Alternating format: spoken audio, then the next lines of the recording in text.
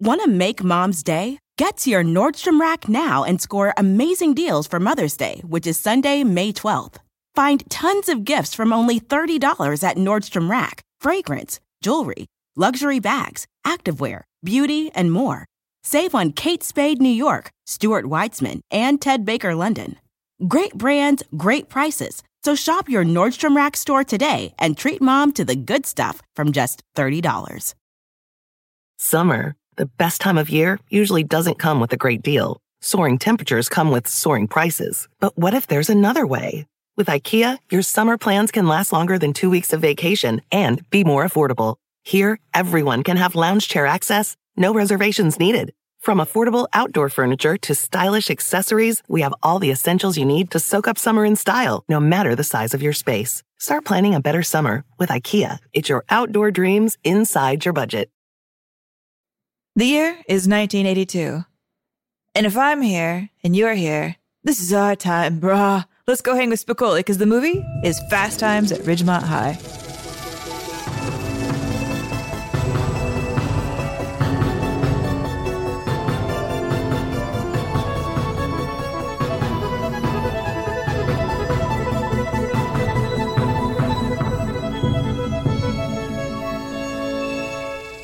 Hello, everybody, and welcome to Unspooled.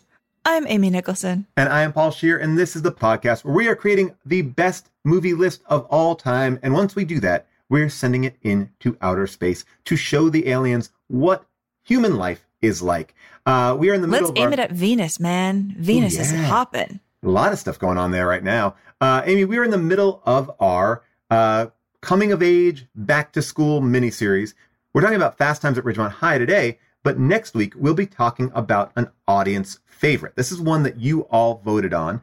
We asked you to tell us what movie you want us to feature on the show, and it was a very tight race. We had 5 finalists. These are the ones that really were bucking for the position to be on the show, and let's go through that right now. I want to give a shout out mention to the number 6 one, which was Battle Royale, the Japanese movie that I was kind of pulling for. But I wanted that so bad. When we first started talking about this miniseries, it was actually on the list and it fell off. So we'll get to it eventually. All right, number 5. Number 5 was Heathers. Ooh, interesting. I like that. Excellent choice. Number 4 was Election. Okay. Oh, wow. You see, now I thought Election was going to rise right to the top because at one point it was the first contender for a while. Yeah, for a long time. Okay, great. What else we got? Number 3 is a big surprise. It's the dark horse underdog rising up there. It was Sing Street, that musical from a few years ago. Do you remember that? Yes, I like Sing Street a lot. But wow, that's a real outlier to get that much love. I'm impressed by that much love. I would not have guessed that at all. Yeah, not at all. Okay, this is an interesting list because right now I don't know where we're headed. All right, what's the next one? Number 2 is one of the big dogs. It is The Breakfast Club. What? All right. I thought for sure if it wasn't going to be Election, it was definitely going to be The Breakfast Club. Okay. So the audience has picked not The Breakfast Club, not Election, not Heathers. Not Heathers. I mean, what have they picked? I mean, is it Superbad?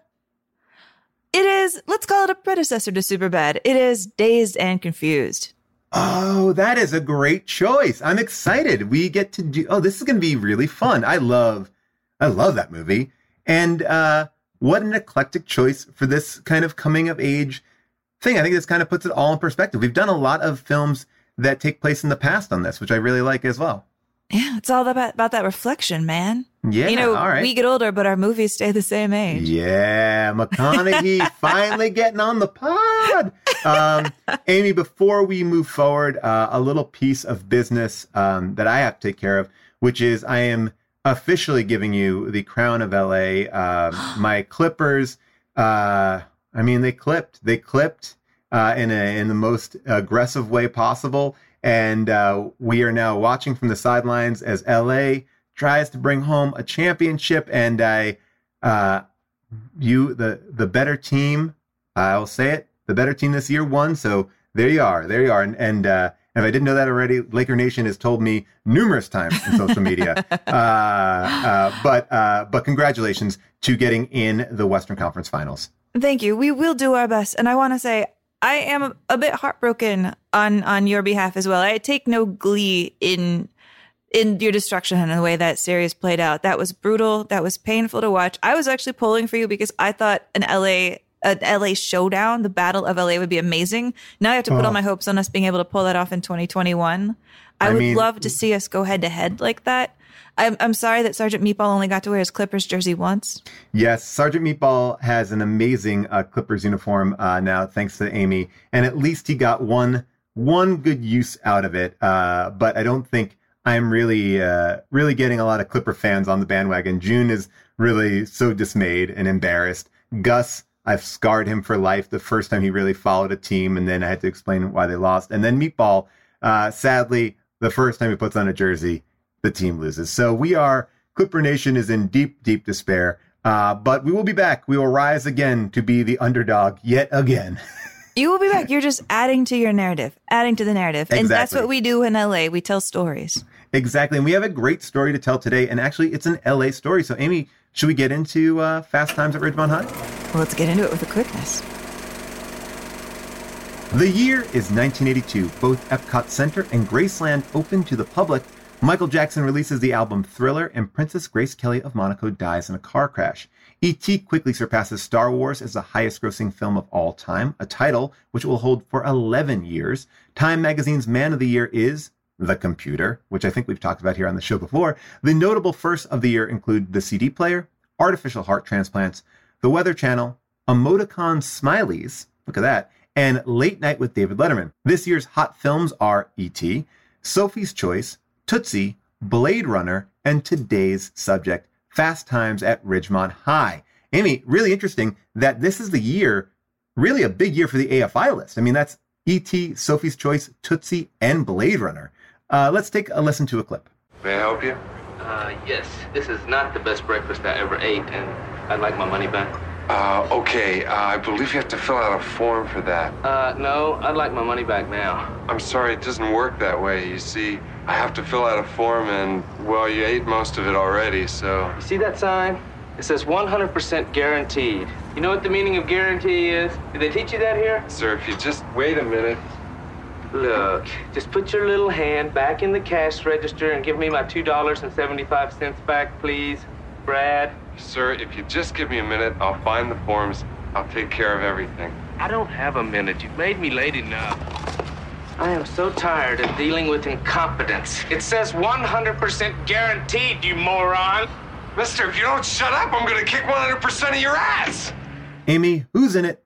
What's it about? Fast Times at Ridgemont High. It is the story of about a half dozen high schoolers whose life revolves around three things: sex, school, and the mall.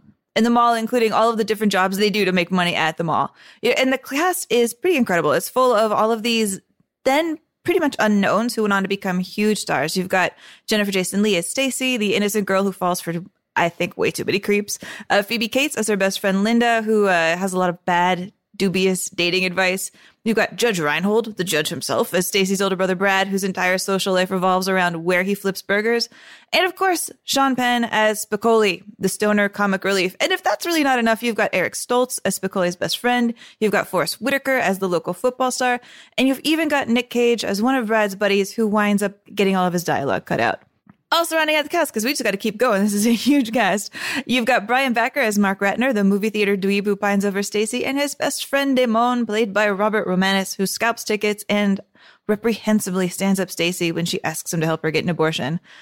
The movie, I think, has this really great frankness about teen life that we're going to get into, courtesy of the fact that it is another movie based on a book. Here it is a nonfiction book written by Cameron Crowe, who, if you've seen Almost Famous, you know that Cameron Crowe entered the workforce really early when he was a 16-year-old reporter for Rolling Stone. He never got his senior year, so he decided he was going to spend a year hiding out in a real high school to figure out what he missed and also write a really good book about it. Now, the movie is directed by our special guest today. I'm so excited. Oh, I'm not wearing my Amy Heckerling shirt. Imagine that I'm wearing it because I have one. But it is directed by Amy Heckerling, who later went on to do Clueless, a movie that we love here.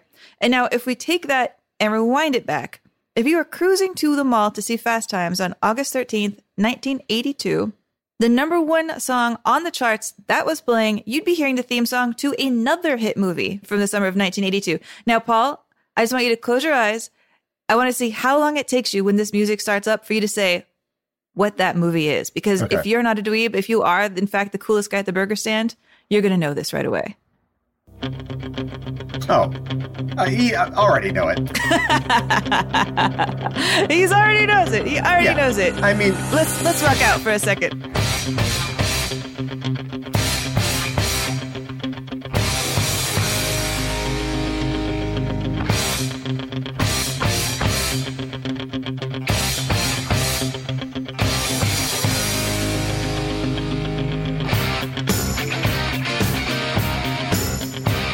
And of course, that is the theme to James Cameron's The Terminator, right? What? Yeah, it's the Terminator theme, you know, when Terminator, James Cameron's The Terminator. Wow. Wow. You are the underdog.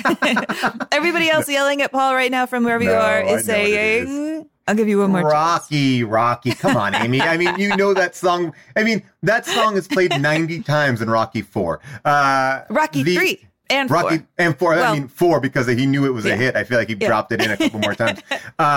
This movie, wow.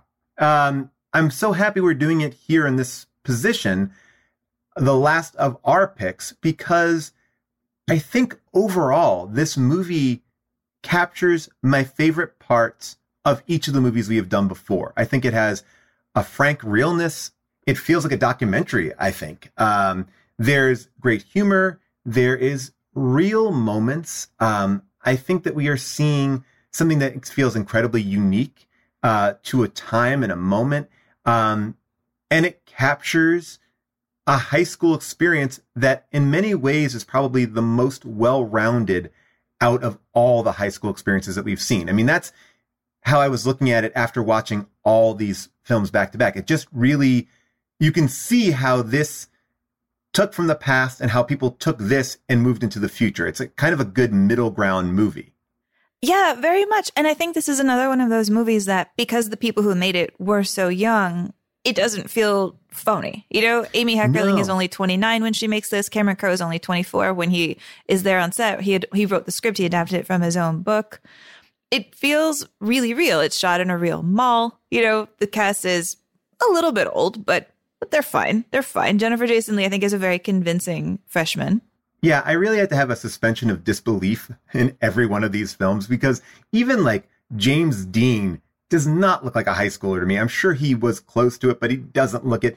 The cast of Cooley High, who I know were around the same, no one looks like a high schooler. And I think maybe that's the one thing that we have gotten closer to in films that we make now.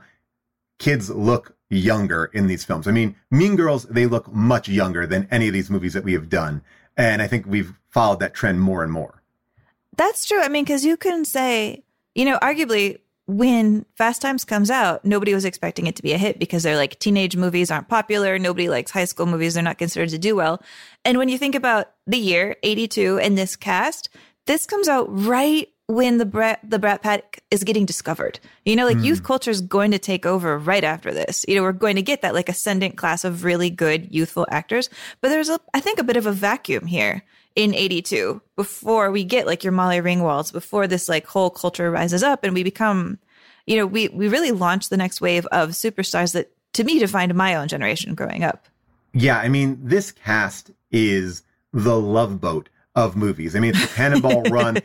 Every person in this really has achieved right after it a tremendous amount of success. I mean, Forrest Whitaker, I was like, wait, he's in this? I forgot he was in this. I've seen this movie a million times, and seeing like Sean Penn be this goofy was so joyful to me. It kind of brought to me the same feeling I had when I saw Lindsay Lohan, just a little bit more youthful and not present day Lindsay Lohan. I don't know, like there's something really fresh about it. And I think the reason why these actors had this level of success is the way they were directed and the way they acted. It's so naturalistic. It's so not over the top. And I think when you look at the context of everything coming out here, especially in the teen space, it's movies like Porky's, right?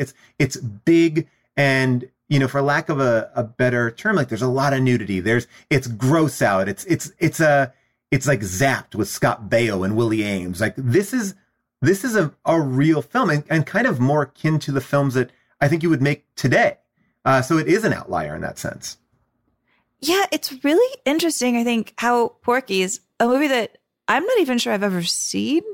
Maybe I've seen a sequel. I've seen Porky's know. The Revenge. And I did watch Porky's once because I was like, I need to watch it. I didn't even realize that Porky's is like a movie about like the 50s. Like, I thought it was like a movie that took place in the 80s. I didn't realize it was like a movie that looked back in the past. I don't think I realized that either.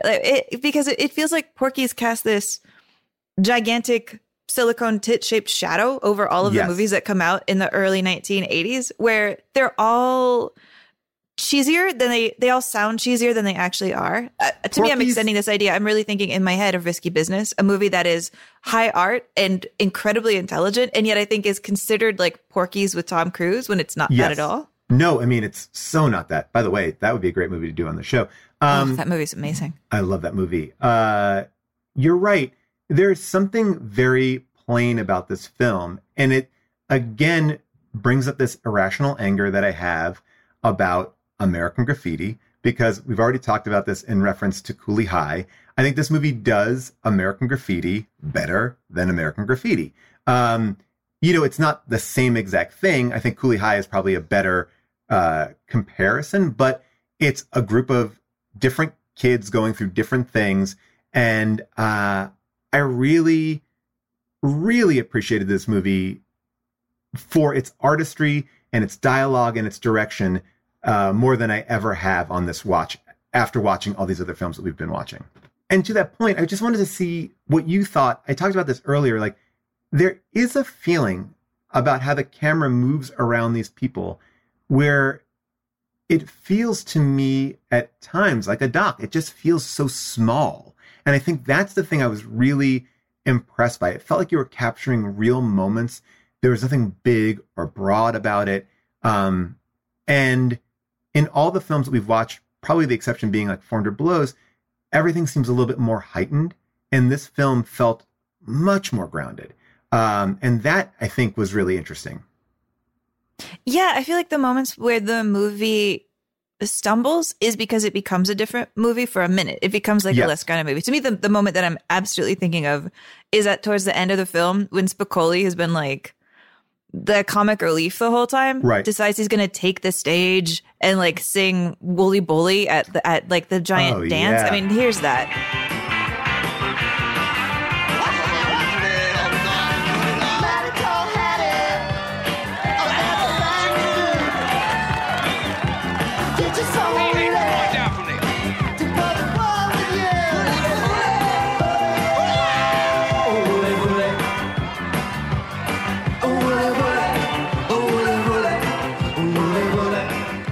In that moment, the movie like becomes, I think, a standard 80s movie, which it isn't for the rest of it. Because what it really feels like is it feels like a documentary about the mall and like teen economics.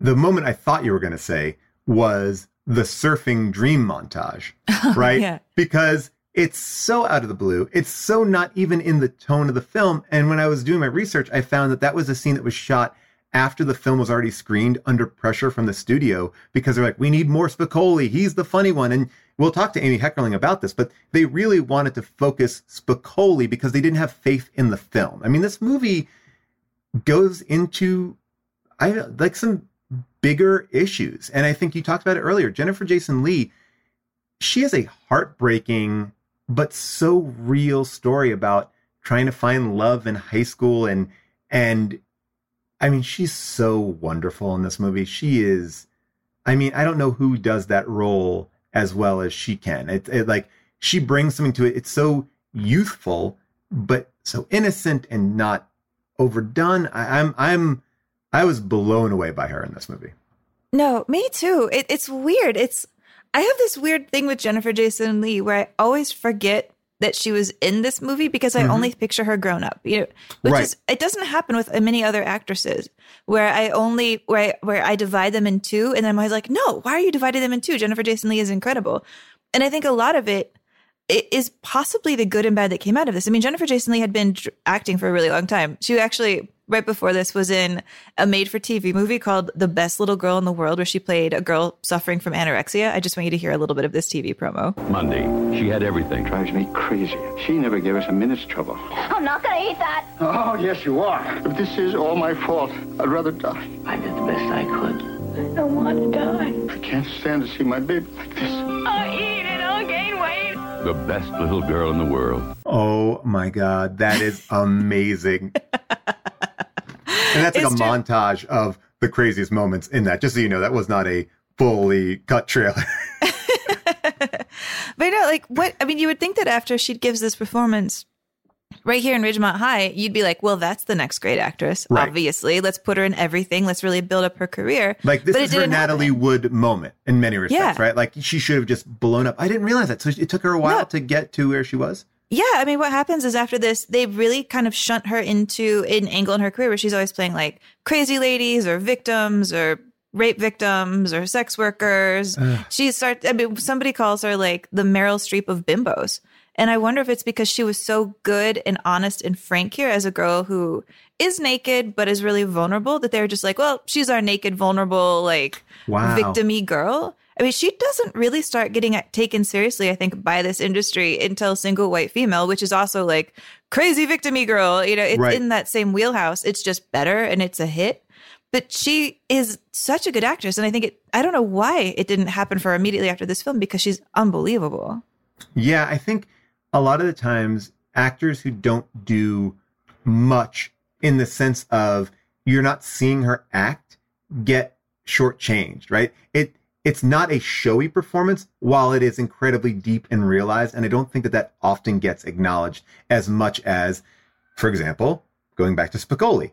Spicoli is the one that's our guy. And Sean Penn clearly explodes from this movie, and where Sean Penn is now versus where he was in this film is kind of mind-blowing.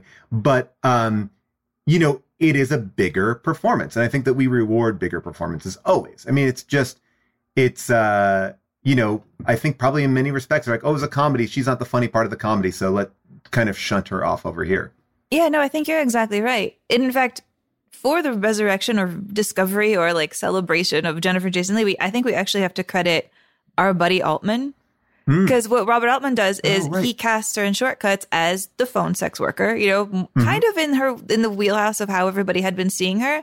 But she's, again, great. And I think because there's an Altman sheen on her, people start to take her more seriously. So he's like using her typecasting as a way of, I think, proving that she can do more.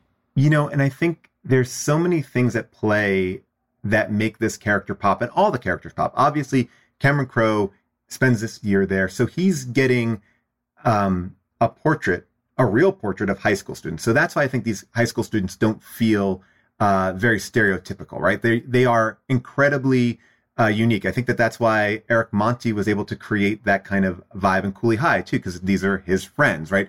These are not the traditional types. And I think Mean Girls does a great job of celebrating and tossing those types on its head. But here, they're, you know, the nerds and the jocks, they're weird. Because, like, is Damone cool?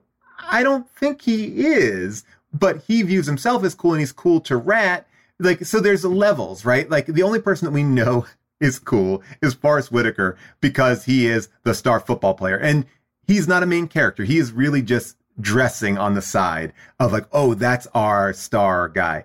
But I think what this movie does so well about grounding stuff is putting them in these locations that feel so real. Like the house that they live in is a perfect house. Like that is a real house that these characters would live in. It's not over the top. It's you know, the way that it's decorated. I just kind of couldn't get over that. I just love the houses. I love the locations. I love the cars. Nothing felt Hollywood to me. I mean, there's that little moment where, you know, it's at the moment where you hate Damone the most, where Damone is, you know, he's been making phone calls to try to get money to pay for his half of the abortion. Yeah. And he's standing her up, but you also see him leave his house. And he lives like, it looks like kind of a tiny apartment in like a giant complex, you know, and you see that his house isn't that nice. And there's just that little bit of like economic understanding of who he is that I think helps enrich it. It's like Booksmart. It's like getting to see Beanie Feldstein's character come out of like a slightly less nice house, you know, like an ordinary, like a legit ordinary, not a Hollywood ordinary house.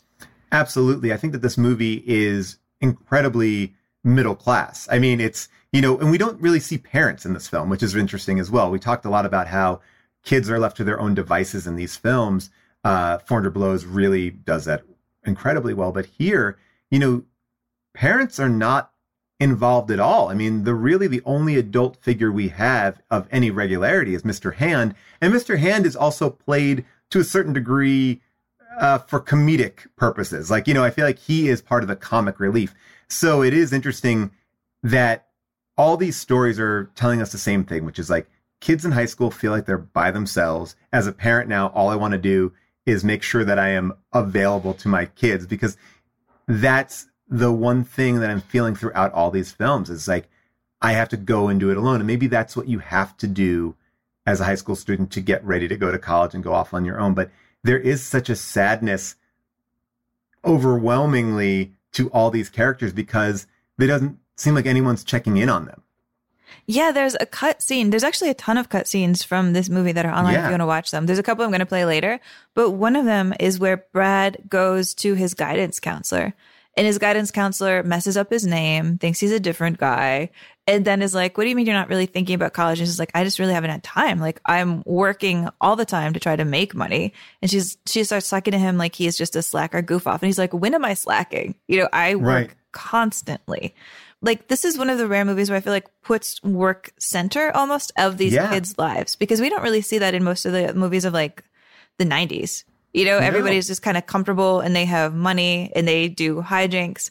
But the idea that not only that these kids all have to work, but that their identity is defined by where they work. Yeah. And I think that the mall is kind of a great moment to pull everybody together, because that's, of course, where everyone would be working, because that's the hot place to be. It's not like they're not working there because it's hip and cool.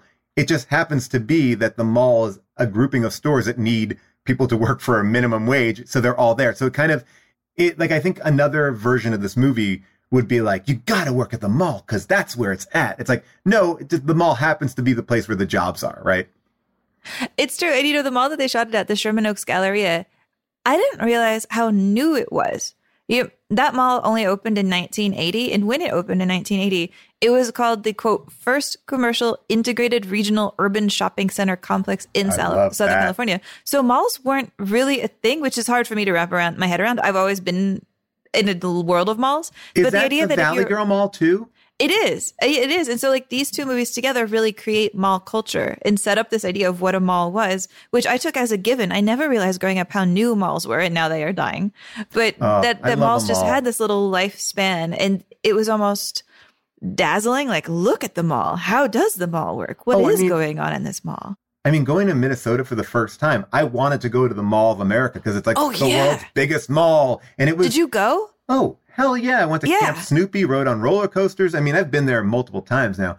Wow. I've only been once, but I had the little mini donuts and so great. I mean, there is something so safe about a mall in the sense that, it's comfort food, it's items, it's strolling. And I think, it really is the last of this culture of like the browsing culture. I think we've talked about this a lot too. Like, you could go and hang out in a record store. You can hang out in a comic book store. You could wander the mall. Like, my high school experiences were, we were about a half a mile away from a mall. We would go to the mall after school. It was so much fun because they can't kick you out. Like, you could walk around. Like, it's a hangout that's not a bar because you can't go to a bar at that age. So I think that it's just a great place to be and kind of exist with your friends that's safe and your parents are okay with.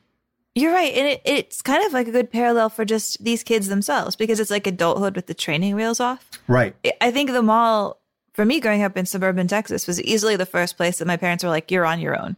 Like, here's $20. We'll see you in 2 hours. Like, have fun. It's like Disneyland. Like, nothing will happen to you at the local mall. And I'm sure that there's many cases where that is not the case. But one of my friends got murdered.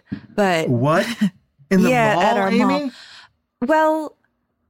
Well, yeah. They were hanging out at the mall. This is in high school, and they met a slightly older dude at the mall. He was this guy was 19. My friend was 16. Oh, no. And they were like, let's go smoke weed. I wasn't there. I had some friends who were there. They were like, let's go smoke weed. And the guy was like, I'll drive you. And then the guy instead picked up my male friend and drove him off into the countryside and murdered him. Oh, my God. So that happened at, that's North Star Mall in Texas. I'll just say. Wow. Okay. Well, there we go. Lesson learned.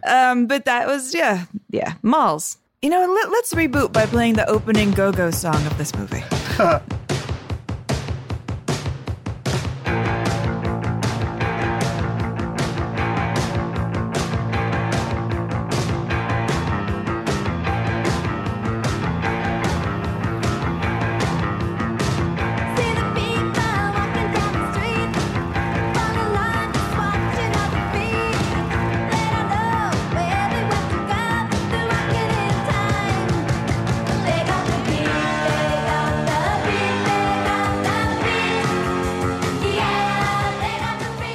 By the way, Amy, the music here is, I was waiting for it to be a little bit more wall to wall, but there are a couple of shots, great music in it, but not as much as I thought was going to be in it. I thought it was going to be a little bit more like Cooley High in the sense of really like all these hit singles, but I don't think the movie could afford it, honestly.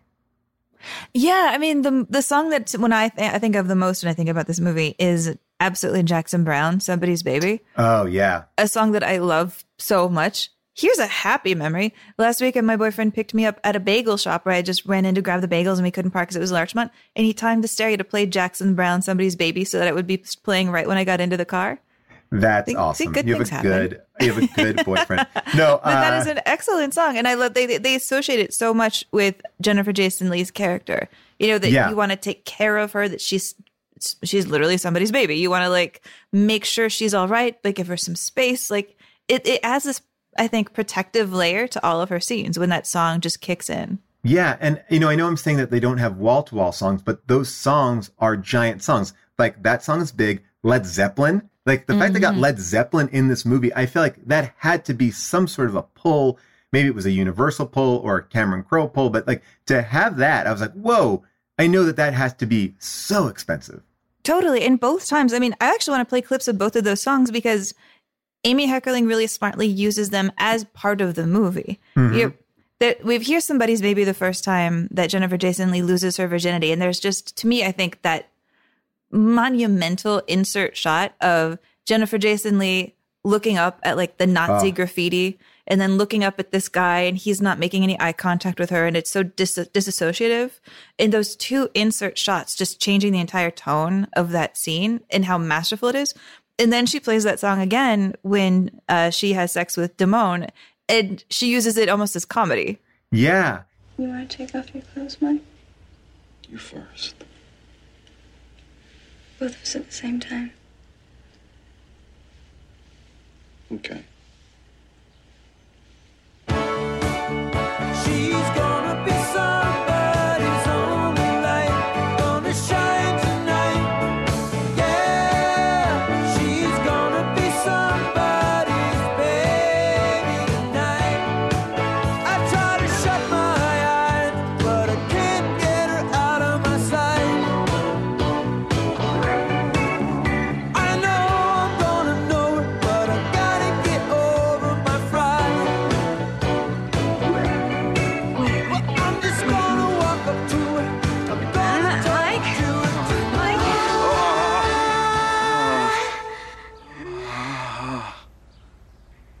Are you okay?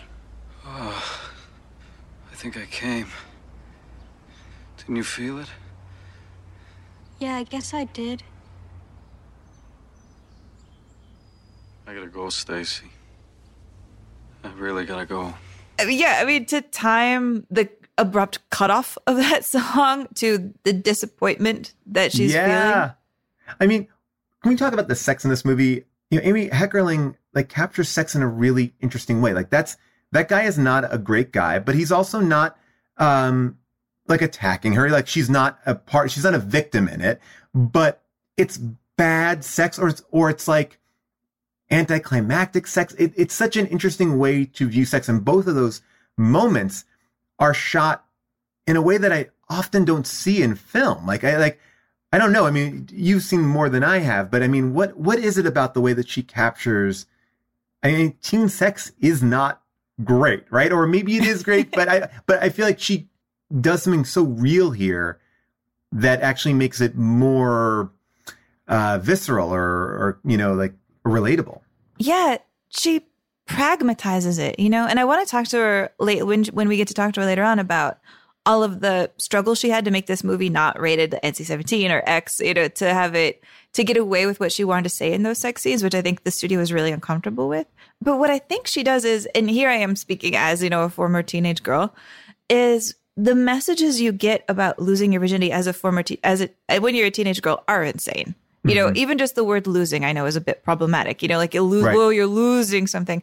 But I don't know if anybody else out here felt this way, but I feel like I was told as a young girl, you probably shouldn't do it with your serious boyfriend because then he'll immediately dump you or die in a car accident. It was like something bad would happen. And if you slept with your boyfriend, you would wind up like ultra heartbroken, like the most heartbroken you could ever do. Oh, and wow. It influenced a few of my friends and I to then just like sleep with somebody we didn't care about so it wouldn't be as bad. That sounds insane, but I'm saying this out loud because but of course I think it's true, a little true. Well, you don't know, and I think that like you go to trust somebody and you make these weird decisions. You're a kid, like you are a kid, and I think you're trying to figure out your body. I mean, for me, I grew up Catholic, and my family treated sex like you're gonna get, like it is a given that you're gonna get somebody pregnant. It is not like it was so like beat into me. Like I had the fear of God about sex, underage sex. And, and I think this movie does a great job of showing peer pressure without it being like over the top. Like you're saying, it's just casual. And I think Phoebe Cates is a beautifully done character because I don't believe she has a boyfriend. I think that everything she's doing is totally made up. And yet we never have to reveal that. We never talk about it, but she, she's somebody who is creating this system that she's not even a part of. So you have that, so you have that going on. And you have this guy, the stereo guy, who, she's having sex with, who isn't even a bad guy. Like, I don't even think he's just a stereo guy who's like, he can't even take her home to his place. He's take her to like a dugout. It's so lame, and it's, but it's wonderful in its sense of like, in how, like pedestrian it can be, right? And movies, I think, always put sex in this, like, oh, we're having sex and we're in a room and the bed and the this and the that. And this is like, no, I mean, you hook up, it's weird. You do these things that, like, there are weird moments and they don't have to be bad, like, traumatic. But they can be bad. Like, that wasn't what I wanted it to be. Yeah. I think pedestrian is such the right word for what she's doing here, because there's such a gulf between, like rose petals everywhere and oh my God. And you're a victim, Right. Like, I love how there's like this refractory version of even the way that Phoebe Cates talks about like the stereo salesman. He's an older guy in one breath. Right. And then when he hurts her friend, he's just a stereo salesman. And it's almost the same words she's using, but her tone, like kind of upping the magic and lowering the magic. And I really like how Amy Heckerling captures it, the dynamic of Jennifer Jason Leigh wanting it to be good, really for Phoebe Cates' sake, so she can tell Phoebe Cates it was good, and if it wasn't, she's just going to lie. Yeah. And I always forget that the stereo salesman sends her flowers the next day, like all of those roses. Like he's not trying to be a jerk. It really does exist in that like it happened gray area. But you don't think the boyfriend is real? Okay, because I always feel like the boyfriend isn't real. And then she has that big crying scene at the end where she's like, he isn't coming to my graduation. You think she's fake crying? Yep.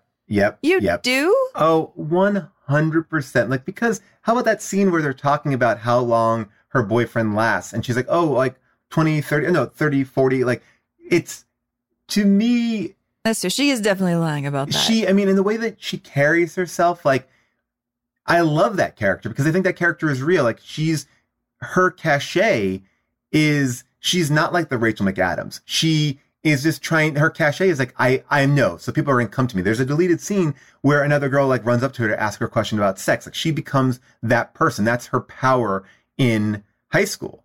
And I think that's kind of an interesting. It almost keeps her safe because she is clearly like the hot girl in school. You know, and like she gets to be the hot girl in school, but she has like the perfect excuse not to actually sleep with any of the creeps that she knows at school. 100%. And so she kind of loops out of it with this, I have a faraway boyfriend technicality, which I appreciate. Yeah.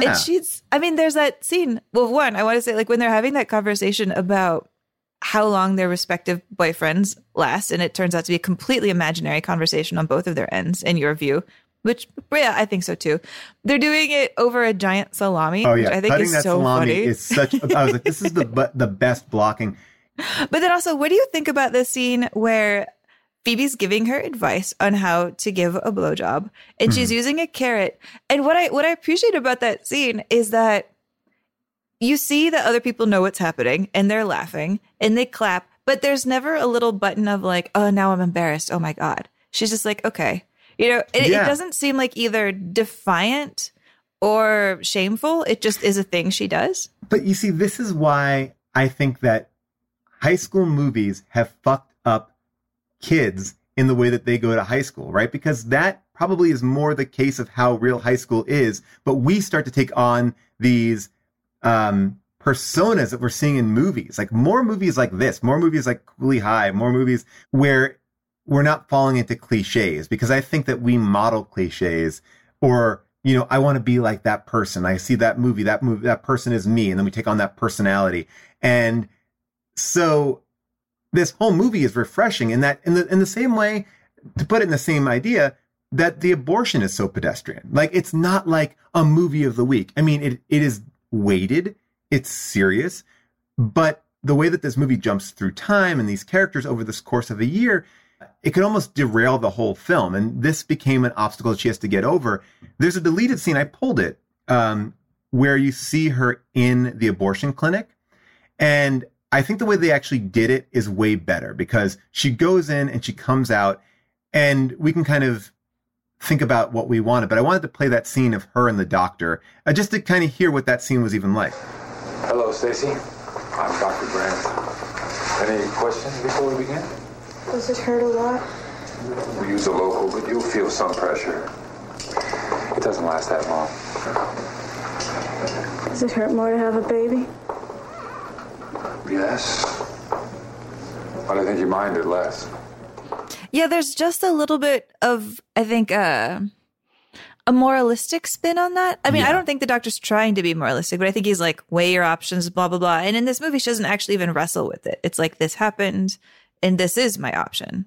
I'm picking this. Yeah, and I think that all the deleted scenes that I watched, and there's plenty of them, like you said, they all just push a little bit more in a direction that I think ultimately paints in the edges. And this movie works really well with not wrapping up everything so nicely and tightly. It's sort of, it gives it more of a feeling of, we don't know what's going to happen, or like there's these gaps of time. Like I read this interview with Amy Heckerling, and she said something that really rang out to me. She's like, I wanted this movie to be a film that if you put it on at any point, you could sink right into it. And that's what the movie does feel like. It's all these kind of vignettes, and it doesn't, each section works at any point. And that's really hard to pull off while also having a film that makes cohesive sense, right? Like, and I think a lot of directors try to do that. And I believe that the best complement to this will be Dazed and Confused, because they do a similar kind of a thing with it. You know, Linklater does. That's true. That's interesting. And you're right in that there's no built-in system in this film, even of like escalating levers of punishment or something. Right. It's not like she made this. I mean, you see that in 400 Blows. Like he like got in trouble this one day for holding the picture, and then it builds into this whole disaster for him. Right. Here, you know, there's an emotional weight on the abortion. I think there's a lot of pain in this scene right here where she tells Damone that she's pregnant. I hope this is important, you know, because I could be blowing a big deal. Mike, I just want you to know that I'm pregnant. How do you know it's mine? I mean, we only did it once. I haven't been with anybody else. I know it's yours. Jesus. I mean, it was your idea. You wanted to do it. You wanted it more than I did. No. Take that back. All right.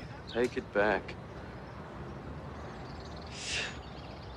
Look, we got to do something about it. I mean, we got to get an abortion. My brother Art got his girlfriend one once. It's simple. I mean, it's no big deal. Yeah. I got that plan. It's gonna cost $150 at the free clinic. Doesn't sound free to me. I suppose you want me to pay for it.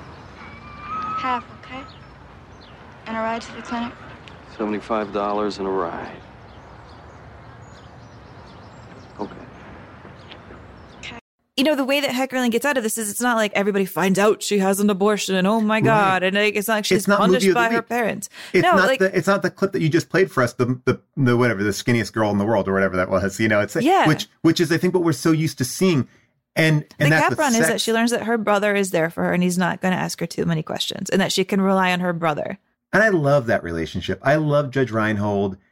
I feel like, again, another character who isn't like overly a goof, but when he sees her in the rearview mirror, like, again, so much acting that's so small. And that scene when they're together in that car, it's like, oh, this is a beautiful scene. Like, this scene could be in any drama and be pitch perfect. And yet it fits so wonderfully in this comedy.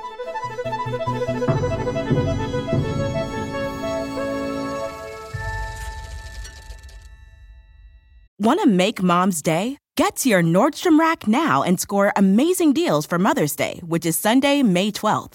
Find tons of gifts from only $30 at Nordstrom Rack. Fragrance, jewelry, luxury bags, activewear, beauty, and more.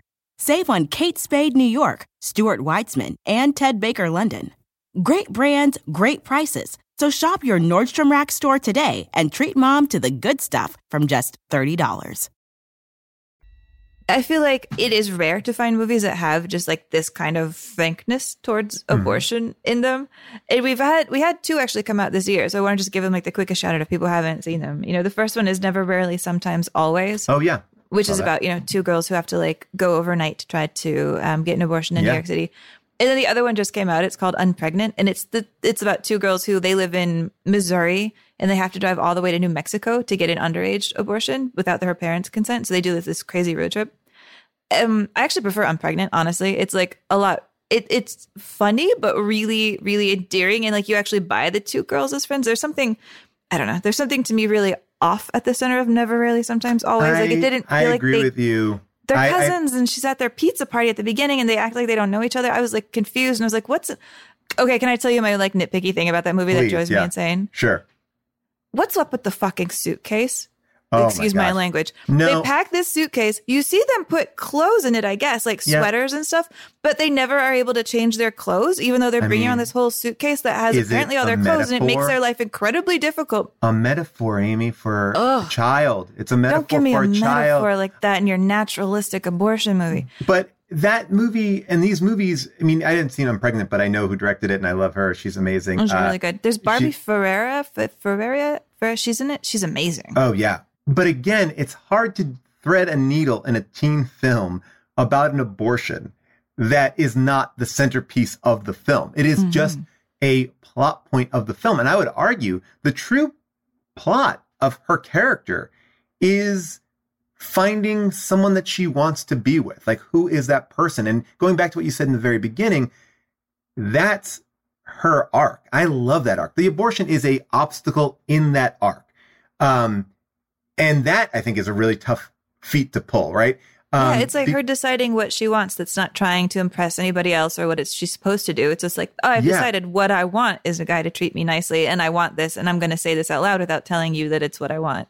But I wanted to talk about Rat because that's who she does, you know, find this relationship with. And it takes a while to kind of mix. And to your point about girls telling girls like how to lose your virginity, I think Damone fits the role of the guy telling a friend how to treat a woman, right? And Damone is viewed as cool to Rat because Rat is not cool. And Damone doesn't know what he's doing, but yet he's created all these fake things. What you do, you order for them, you put on Led Zeppelin, like, you know, he creates this fake thing. And I think essentially deflates the initial connection, right? Like, because Rat is doing all this, they aren't able to connect. And the same thing with her, because she's like, I guess I have to seduce him now. He's like nervous and freaked out. And I want to actually play that Rat advice scene. Look, what do I say to her once we get in the car? It's no problem, Rat. What you need is my special 5-point plan. Come on, Damone, I need real help here. What do you mean? Hey, men have died trying to obtain this valuable information, you know. But I'll give it to you for free. Okay, what's your 5-point plan? All right. Now pay attention. First of all, Rat, You never let on how much you like a girl. Oh, Debbie. Hi. 2, you always call the shots. Kiss me. You won't regret it. Now 3, act like wherever you are, that's the place to be. Isn't this great?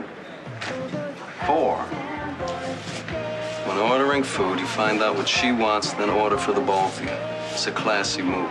Now, the lady will have the linguine and white clam sauce and a Coke with no ice. And 5, now this is most important, Raz. Comes down to making out. Whenever possible, put on side 1 of Led Zeppelin 4. Oh, you're exactly right. I mean, I love the detail that the lady will have like the linguine with the Coke with no ice. Like this, it really just adds this whole veneer of we're trying to be grown up and fancy and we have no idea what that is. It just sums that up perfectly.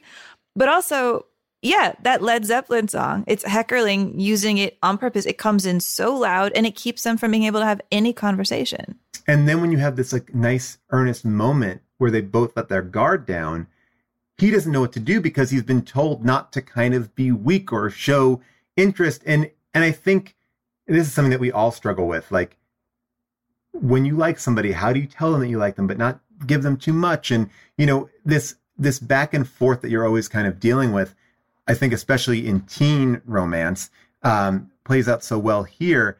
And I have to say that I couldn't help but compare Damone and Rat to another famous duo that we've already talked about. Could you guess who I'm thinking about?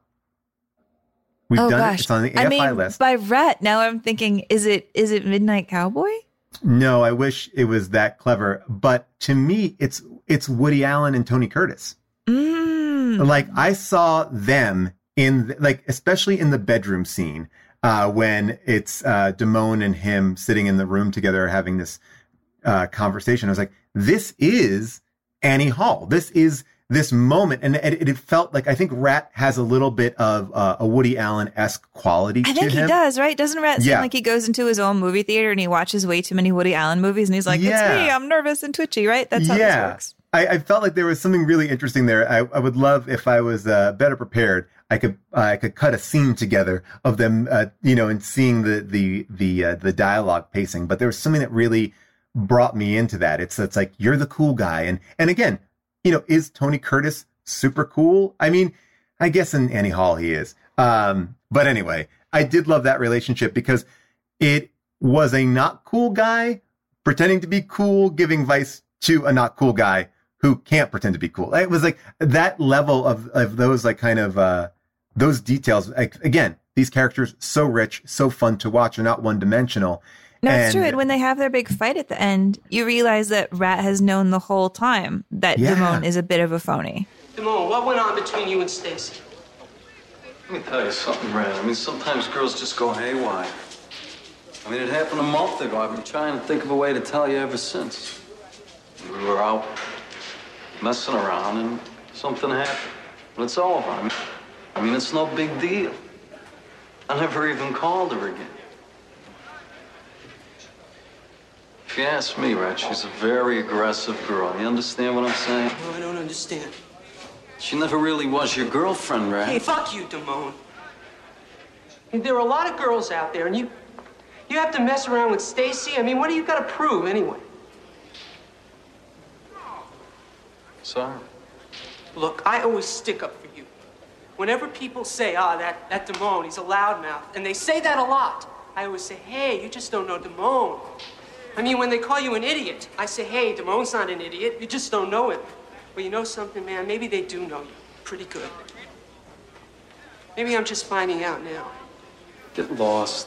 And then I have to draw one more comparison to another famous film. I'm watching Spicoli, and there's a scene where Spicoli is in his room with Mr. Hand, and they're going over history. And as I'm watching that, I go, oh my gosh, this is the genesis of Bill and Ted. Like, he is explaining history, going, oh, it was mega awesome, dude. And I was like, this is like, if you watch that one scene, and of course, I don't know, but there is something about that I immediately perked up and was like, oh, this theory that this mini scene became an entire film.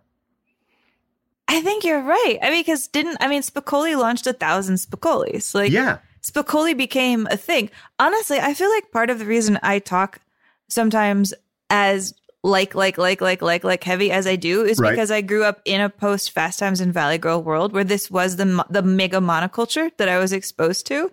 And so the Spicolis, I don't think I would say if not for this moment, moment in movie history. And I would love to break myself of this habit, but it will not happen because at this point I am old. I remember being in a science class when I was probably 3rd or 4th grade, and I said a lot. I've cut down on it, but I remember the teacher getting so mad. He's like, will you stop saying like? He just gets so upset. It must have come out of nowhere for adults. I mean, I never knew any different. And, there are the moments where I think this movie has fun capturing its time. The way that they have that joke where every girl in school dresses like Pat Benatar. Mm-hmm. Linda, that girl looked just like Pat Benatar. I know. Wait, there are 3 girls here at Ridgemont who have cultivated the Pat Benatar look. Janelle Zimbler, Mary Ann Zlotnick in the red tights.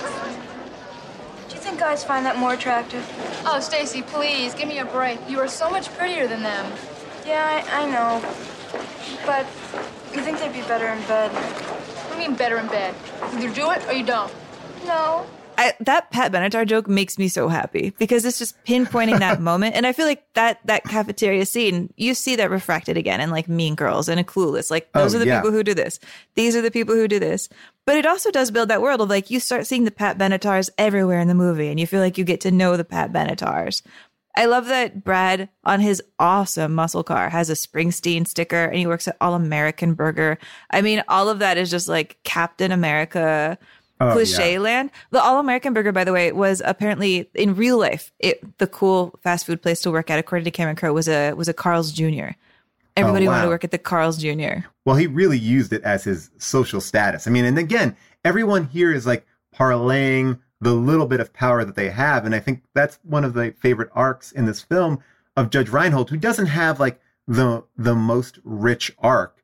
His arc is almost just like trying to keep all these entry level jobs. But he's being beat down by the system.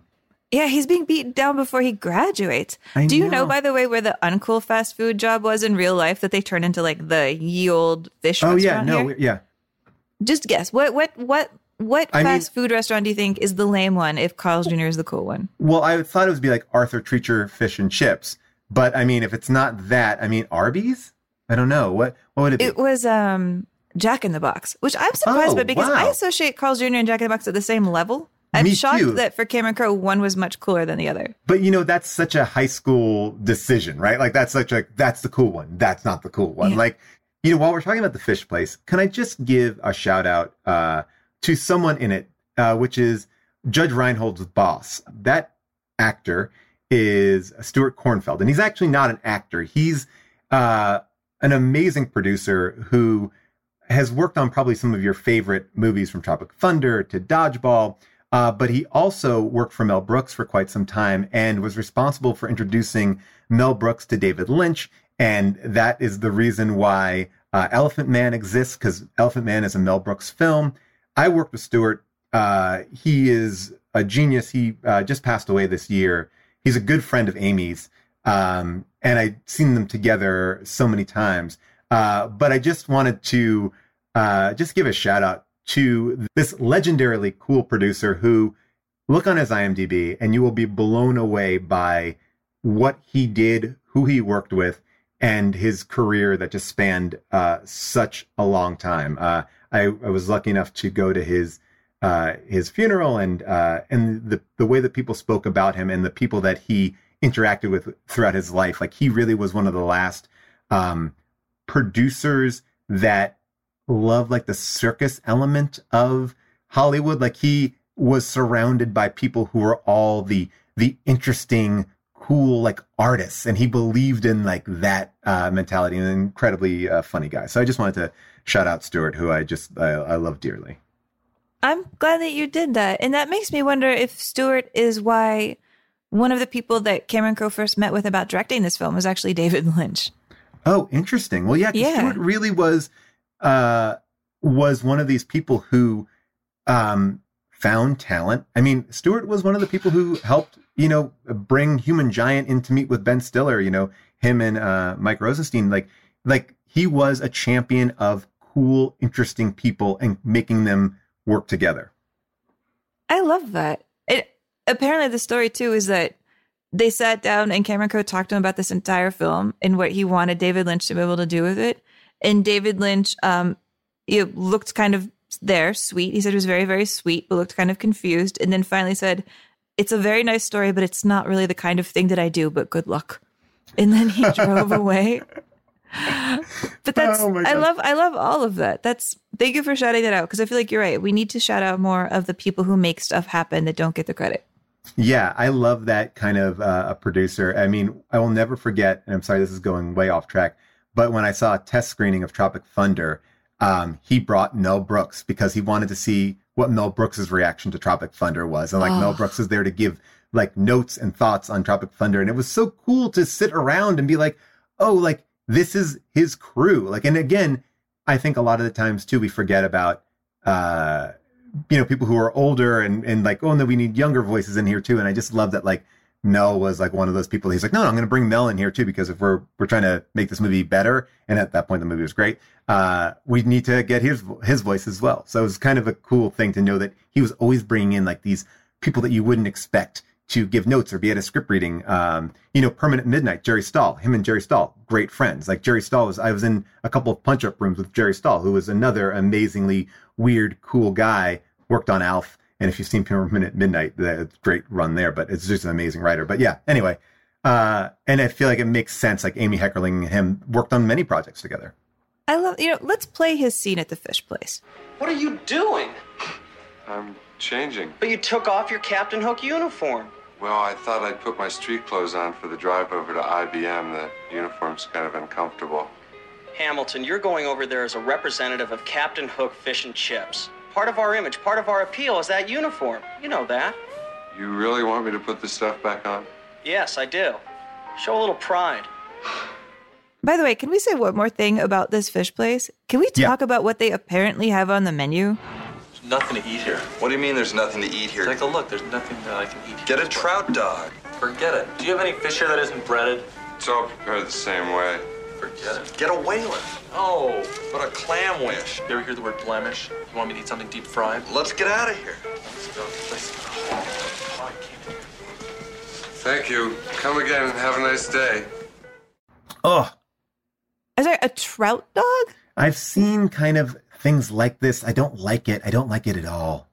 You've seen trout dogs? Well, I mean, in the sense that, like, I feel like people are trying to, like, put other things in buns that don't belong in buns. We don't need to make fish dogs. Ugh, gross. No, it's true. Actually, you know what I'm going to try this weekend? I'm a little nervous about it. What?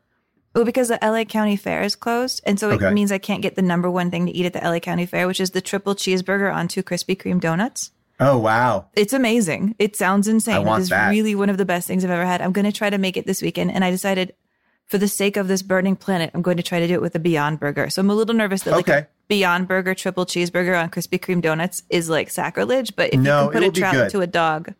You could do it. Look, a trout dog is really just a poor man's lobster roll, really. Hey, that's not bad, actually. I should just say that.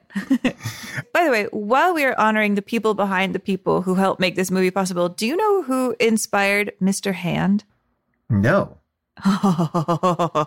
This is funny. I mean, first, actually, just as a little point of interest, the first actor that they considered trying to cast as Mr. Hand was Fred Gwynne, from Herb and Munster. Oh, love him, yeah. Yeah, love her. I love Fred Gwynne too, but he turned it down because he thought there was too much sex and drugs used in the script. So Herman Munster was like, too far.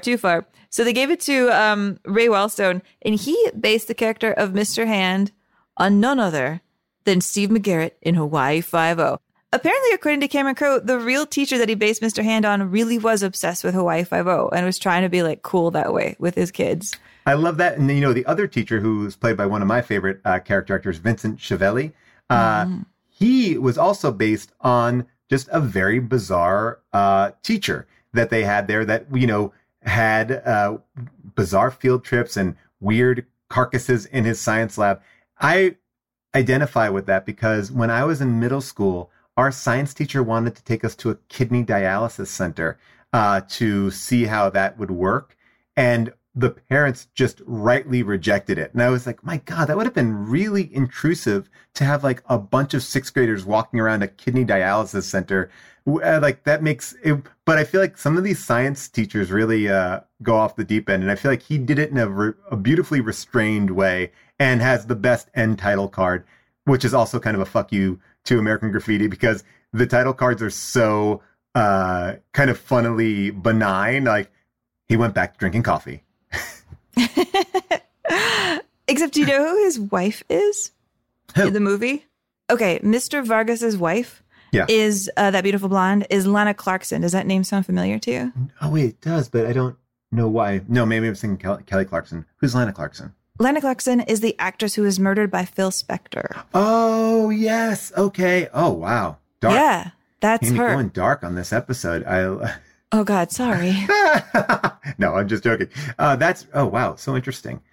All of these people are based on people for the most part, except that when this movie came out, Cameron Crowe couldn't tell anybody what school he went to because he was really worried about getting lawsuits. So people were accusing him of actually making up everything that was in the film. And he was like, I swear I didn't. I just promised the principal that I wouldn't tell what school it was. Part of his deal with the principal is like, he bragged to the principal that because he worked for Rolling Stone, he knew all these rock stars, and the principal was like, okay, that's fine. You can hang out here and make your movie. Like you could do it. You can or write your book. You can write your book on us. But like years later, the kids who were actually in the school that Cameron Crowe went to, one of them sued.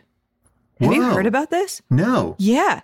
Okay, so there's a guy, his last name is Rathbone, and he says that he is the character who Rat was based on. Oh, and wow. he took this kind of offensively because he's like, the thing is, in shaping me into a character in Fast Times at Ridgemont High, Cameron Crowe took all the cool stuff I did and like gave it to other characters. This guy Rathbone was like, I was the guy who ordered the pizza to the classroom. I ordered the pizza. It wasn't Spicoli, but to make Spicoli cooler and to make me more lame, he gave that to Spicoli. And so, yeah, he sued. He was really mad about it. They dropped the lawsuit because Cameron Crowe wound up giving him a guitar that belonged to his wife, who's Nancy Wilson, who was in Heart at the time. But yeah, it was this whole ordeal. And one of the fun facts about Rathbone is he wound up being the person who helped write a lot of those For Dummies books. Oh, wow. Yeah. So like Rathbone wound up being smart if you're like, I'm into Shakespeare for Dummies. By the way, he created a whole industry. While we're talking about real life and how the incidents in this movie may or may not happen, I thought it would be interesting, Amy, if we put one thing that happened in this movie to the test, which is the robbery in the film. The robbery at the 7-Eleven or the Kmart, Circle K, whatever it is. It's a great little scene, but there was a piece online that I found where they have a real life thief breaking down robberies. And here is his interpretation of the Fast Time scene. In this clip, you see the exact opposite of a professional. What are you doing? It's safe! Behind the donuts! I'm watching this place. I know what I'm doing. The manager or that store clerk would never have access to a safe. And the safe wouldn't be there right behind the hostesses on the counter as well. It would be a drop safe. All convenience stores, 7-Elevens, Wawas, they all have what they call a drop safe, which has a opening on the top that can handle an envelope and cash. And every $100, usually in a cash register, after they have $100, they drop that. And you can't get into that drop safe. They'll have a lock that's only opened usually by the owner or a manager who comes in later to empty that and check the receipts. That's what they do. He walks in, he sprays paint over the camera like the camera didn't see him already. In today's world, we have cameras that have off-site monitoring and they're straight live feeds to another area. Back in the 80s, when this movie was made, they didn't have that. And they would have had a tape machine in the back office. And in the back office, you can actually go in there as a criminal and take the tape out, and they wouldn't have any kind of feed of you. You see the manager grab coffee, throw it in the face of the criminal. Obviously, he's defending himself, and he's allowed to do that, of course. And he is encouraged not to do that, though. Most police don't want you to get involved. They want you to give the money away as quick as you can and get rid of him and observe as much as you can because you don't want to get killed. Nobody wants to get hurt. The first action of everybody involved should be safety. And that goes to safety of your customers. If this guy's armed and you did something and he shot you and then Spicoli walked out of the bathroom and then got shot as well, you're talking about a very dangerous situation that could have been. You also saw the getaway driver take off. Believe it or not, with drug addicts, that'd probably be pretty common. And the one who got caught would be telling on the one who didn't get caught. That would be pretty common, too, especially with drug dealers. So I'm sorry I played that for so long, but it's so funny. It keeps on getting funnier because I just feel like he's taking it so seriously. So maybe Cameron Crowe did lie about a few things because, clearly that scene was broken down pretty easily by our former jewel thief. Who's to say that Robert was any good at his job? He was clearly very bad at it. So, if we're not, he's a newbie too. He's young. He's learning. He's got a lot of robbing to do before he's very good. So, Amy, we have Amy coming up in a little bit. But before we get there, obviously we love this movie. Obviously, this movie is standing the test of time. But when it comes out, this is a film that the studio doesn't really believe in. But did the critics get it? Well, first, I want to talk about when it came out, because this movie was sold bizarrely, which is another thing I want to talk to Amy about. Let's just listen to the trailer. They really tried to sell it as a completely different movie. Universal Pictures presents everything you always wanted to do in high school with everyone you always wanted to do it with. Hey, bud, let's party. They're the students of Ridgemont High. Brad Hamilton, the fast food king. I shall serve no fries before their time. It says 100% guaranteed, you moron. Mister, if you don't shut up, I'm gonna kick 100% of your ass. Charles Jefferson, a man with a mission. Oh, gnarly. Linda Barrett, not exactly the girl next door. Awesome. Totally awesome. And Jeff surfs up Spicoli. People on lewds should not drive.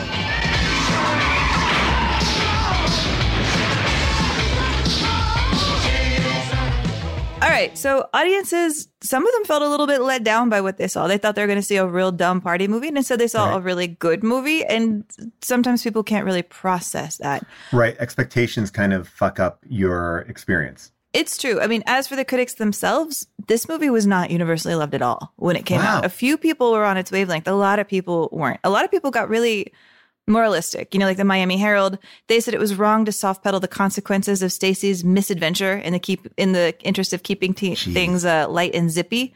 And he thought that, and the Miami Herald also thought that Brad cheapened the character with the offensive masturbation scene. Apparently, Judge Reinhold had a giant dildo in his lap, and Phoebe Cates didn't know. So when she walked in, she really does have an earnest reaction to seeing this giant dildo there. The LA Times thought it was insane that all they ever care about is sex in this movie. Right. The LA Times said, there's no reason at all why they don't express any thoughts or feelings about life after high school. How do they feel about college? What do they think about life? We never know. It is ridiculous. If it would be ridiculous to sidestep sex and emotions in a film about teens, then it is just as ridiculous to deny that kids don't ever think about anything else. This movie isn't about sex. I think this movie is about a high school experience without the perspective of being an adult who is looking back on it, right? Like, I feel like it's very much in the moment. Like, again, not to keep on banging this drum, but it feels like a documentary. It's based on a book that is essentially a documentary. And it feels like there is no reflection because they're just trying to get through the day. It's like, I'm just trying to pay off my car. It's true. I mean, I'm going to be reading actually several bad reviews because it's kind of shocking to me that there were so many, but one that I really didn't like calls Stacy a nymphomaniac. Oh boy. Which is just already getting off the wrong foot. It calls her deciding to be with Rat, her quote, chasing the only boy who doesn't want to sleep with her. Then it turns all of this around and says its interpretation of the film which it considers correct, is now a stupid, revoltingly sexist plot. And it says the only thing that kids can possibly learn from this movie is that women want to be sexually exploited. That sex, and it then, God. yeah, it uses the word sexploitation like a bazillion times, and then it goes on to praise all the male performances, and then it compliments Phoebe Cates for being a model. It continues to refer to Stacy as quote the nympho, and then halfway through begins calling Amy Amy Deckerling, and just can't even get her name right. One of the absolute meanest ones, though, comes from Roger Ebert. Oh, wow. Okay. Interesting. Did he ever change it? Or no, he always kept it like this? I should check, because he revised himself a lot. Yeah. But here he said is, how can they do this to Jennifer Jason Leigh? How could they put such a fresh and cheerful person into such a scuzz pit of a movie? Don't they know they have a star on their hands? I didn't even know who Leigh was when I walked into Fast Times at Ridgemont High, and yet I was completely won over by her. On all of this, I'm with him. Like, he actually says what is correct about this. She contained so much light and life that she was a joy to behold. And then she and everybody else in this so-called comedy is invited to plunge into offensive vulgarity. During a rock scene involving some extremely frank talk about certain popular methods of sexual behavior, even the rock fans were grossed out. There's a difference between raunchiness and gynecological detail. He says that the movie's cast struggles valiantly through all of this dreck, but rarely have I seen so many attractive young performers invited to appear in so many unattractive scenes. Whatever happened to upbeat sex? Whatever happened to love and lust and romance and scenes where good-looking kids had a little joy and excitement in life instead of all this grungy, downbeat humiliation? Why does somebody as pretty as Leigh have to have her nudity exploited in shots where the only point is to show her ill at ease? If this movie had been directed by a man, I'd call it sexist. It was directed by a woman and Amy Heckerling, and it is sexist all the same. So a lot of people were using the word sexist here because she is acknowledging the awkwardness of being a young woman, which I found fascinating. I mean, it speaks volumes. That's really fascinating to me.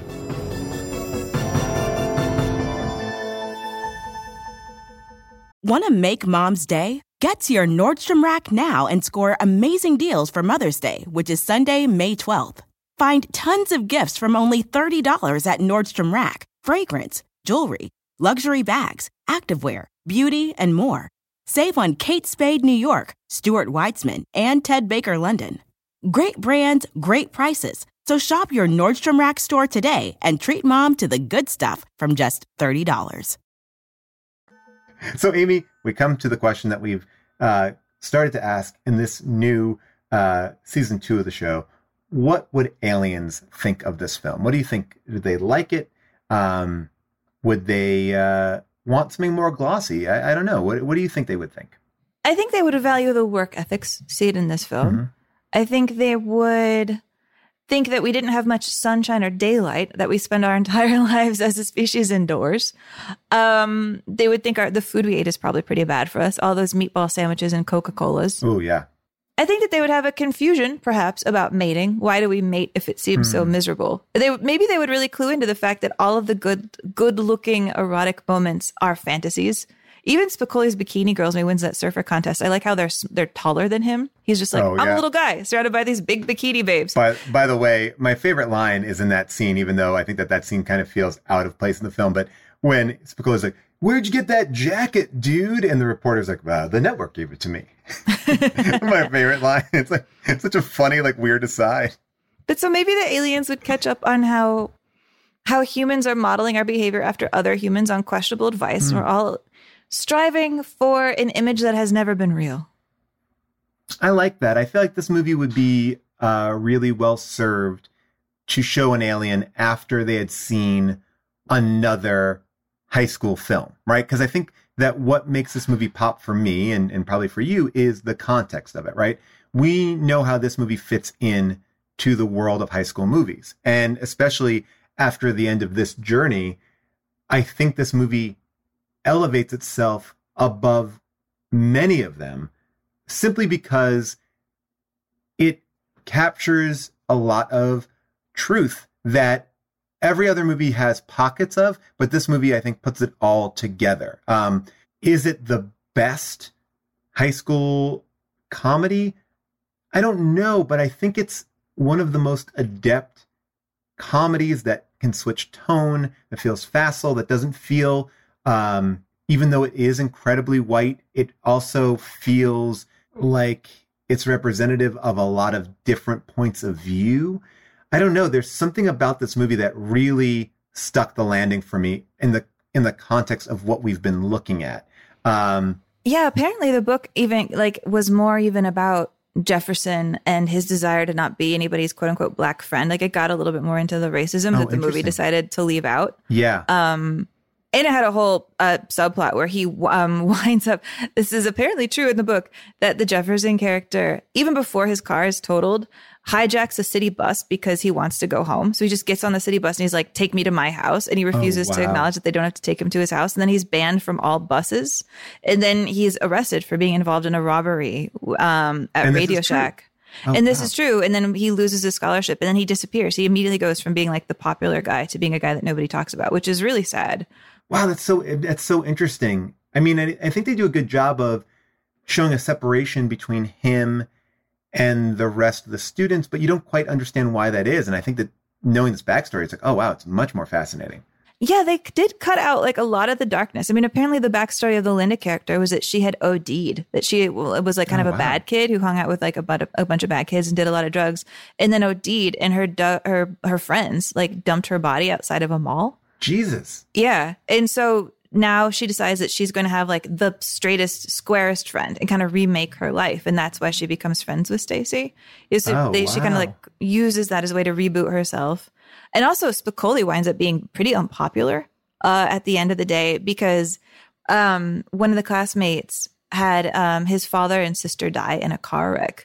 And Spicoli, I think, didn't put it together. So the real Spicoli shows up in class one day holding a newspaper with photos of the accident. And he's like, look at this like bitch and crash. And the kid was in that classroom and he starts to cry. And then nobody spoke to Spicoli for a really long time. Yeah, it's just like Sean Penn now. By the way, if you want to hear Sean Penn talk about the real Spicoli and meeting him, who he based it on, this is Sean Penn. So this guy, this is a real person. Did this person ever know that he was the inspiration for you anyway, or some of the inspiration for Jeff Spicoli? I really don't think so. But part of that may have had to do with him not knowing where he was.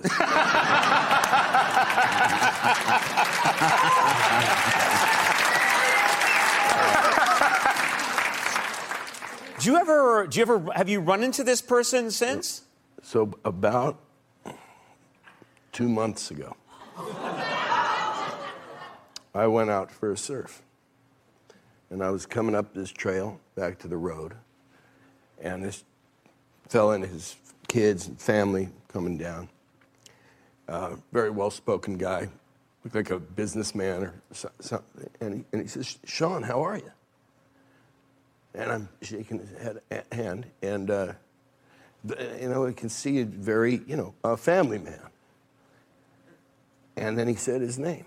Mm-hmm. And it was him. Yeah. I would never have thought that anything normal was going to come from that story. It is interesting, that Sean Penn, Jennifer Jason Leigh, these are both actors that get so into character or can really go toe-to-toe for acting that Sean Penn was already doing this with Spicoli. It's such a big character, but he was living the Daniel Day-Lewis life on set, only call him Spicoli. His door said Spicoli.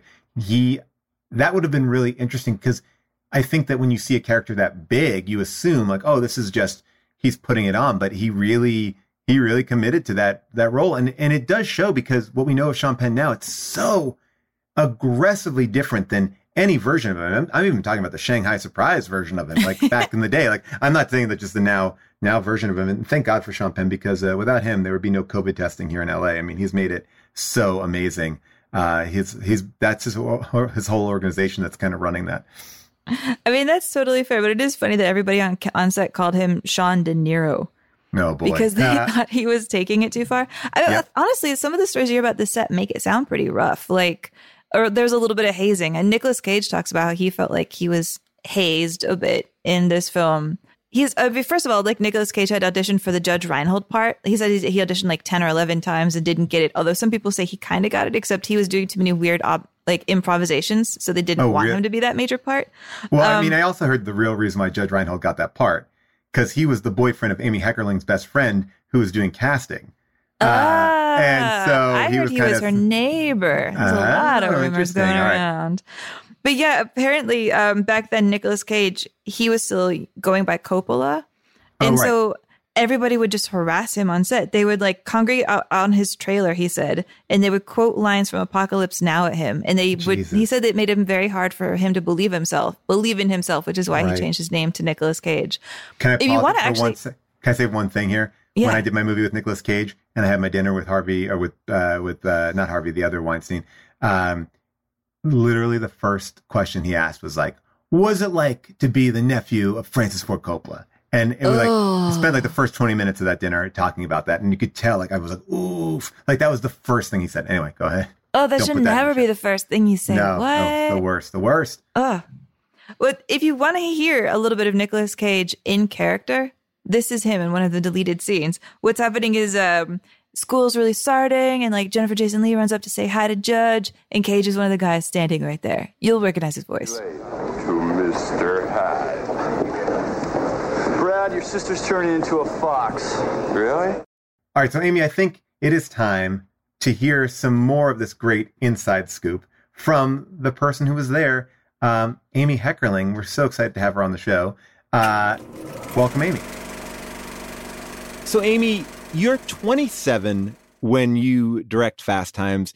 This is kind of the first big movie for you. How do you get this movie? Like, were you up against other people? Like, what made, a big studio take a, chance on a first-time director? What do you think you brought to it in that moment?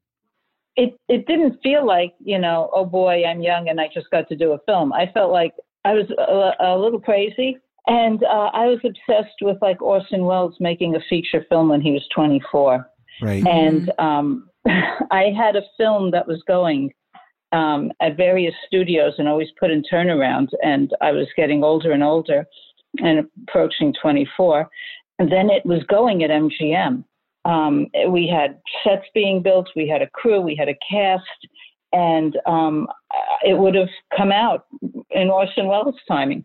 And then the actors went on strike. They said when the strike is over, we'll, pick it up. We'll go back to it. And the strike went on longer than anybody thought. So they had what they call force majeure, which is an act of God. I said, SAG is not God, But they dropped it, saying that they didn't have to pay me anything, even though they kept me and Stuart Kornfeld and everybody else. We were still working on things, but we weren't allowed to go onto the studio lot. So then my movie was in turnaround, and it was, picked up at various places, but it never made it there, And I was like, then the whole Orson Welles window was closed, and I felt like a complete loser. This other script comes to me, and I was like, but if I do this other script, I know I'll never get to be like a writer-director, which is really, really, really what I wanted to do. Because I know that agents and show business and all that, they'll keep pushing you into using you for what they want to use you for, as opposed to what you want to express. The script was really, really good.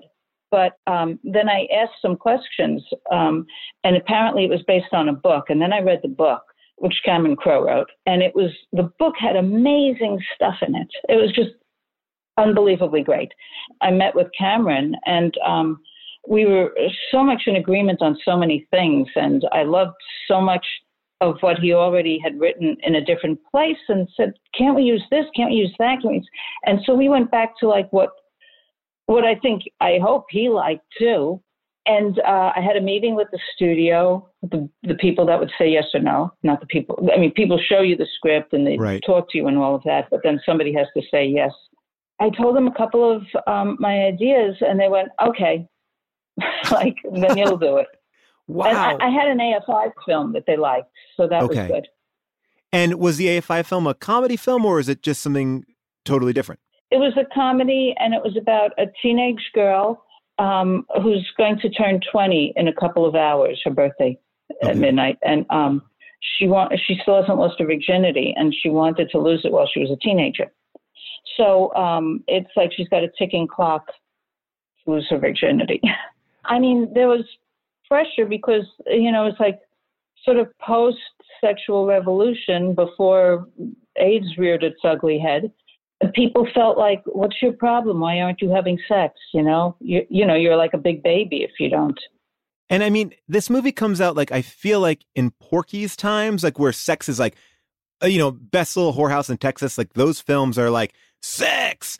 But here it's, it's kind of dealt with in a more realistic way. I think about the moment of seeing the graffiti on the wall, on the ceiling. It's the kind of hallmark of this movie is that it's kind of going against the trend of what was going on, not only with teen films, but with sex films and stuff like that as well. It felt real, but it was also funny and all the other things.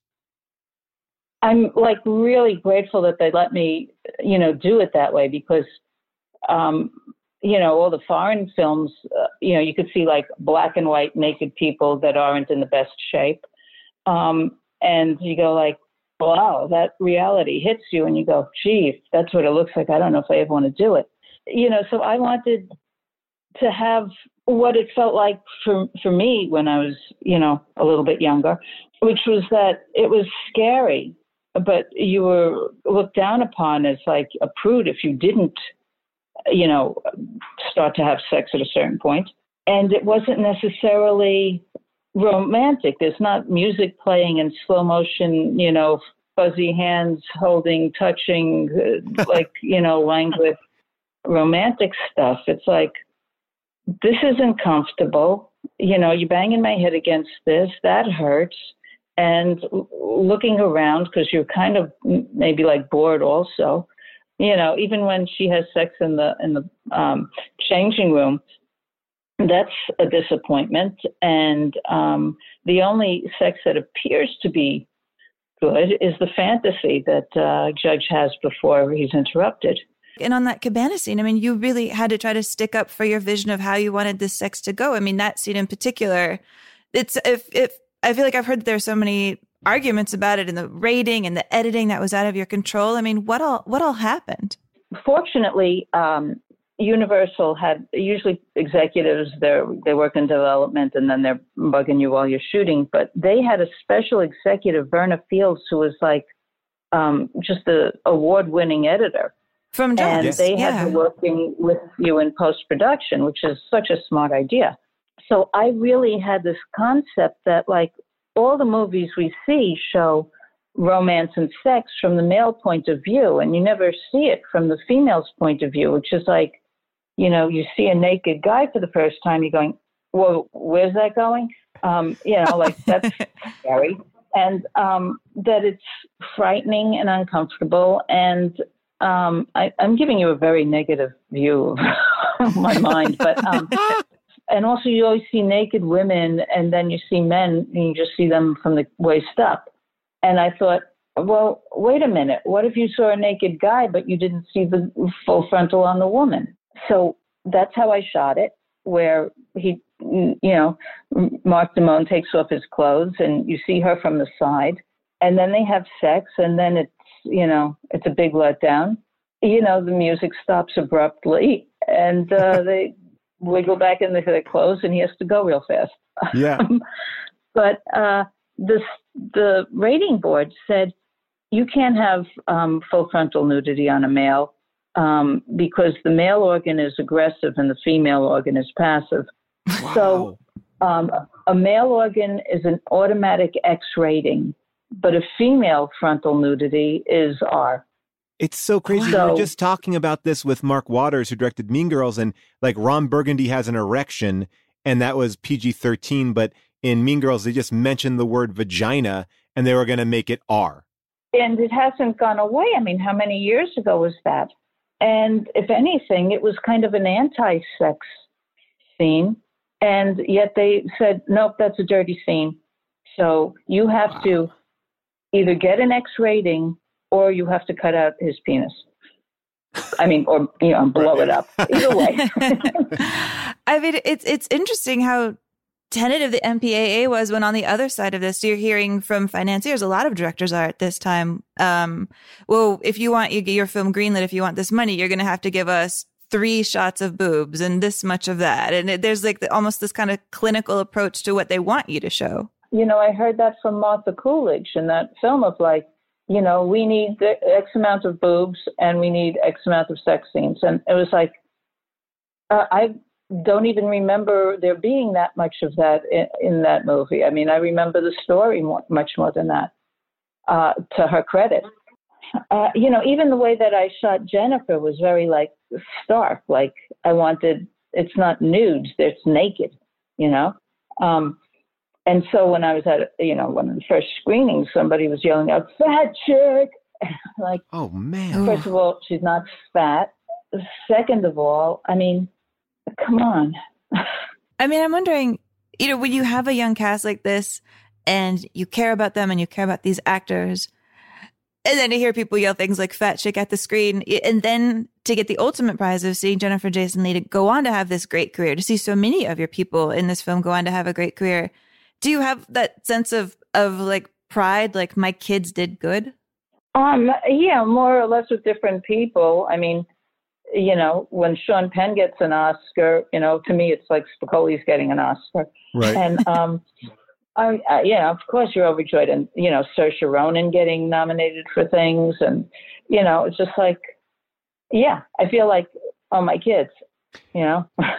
I mean, when I went back and read a lot of the original reviews from when it was released, I had the impression, I didn't know how it felt to you, that a lot of critics weren't really seeing it straight. Like they went in either expecting it to be Porky's or wanting it to be American Graffiti, and they didn't see the film that you made on its own terms.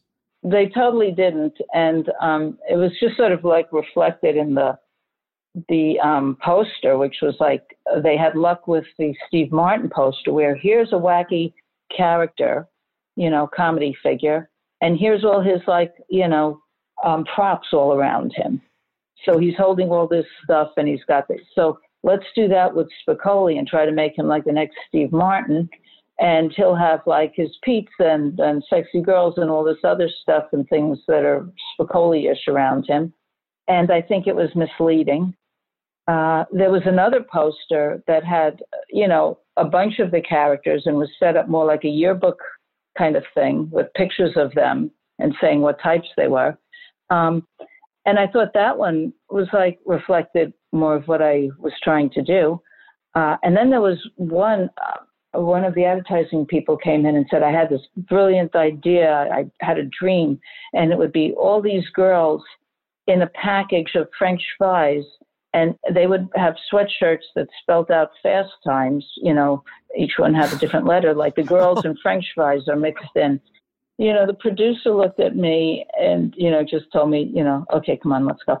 And, you know, he knew I was just going to start to go crazy, you know, and had to calm me down.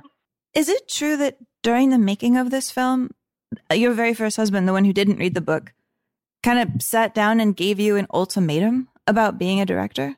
Oh, yeah, we got divorced during post.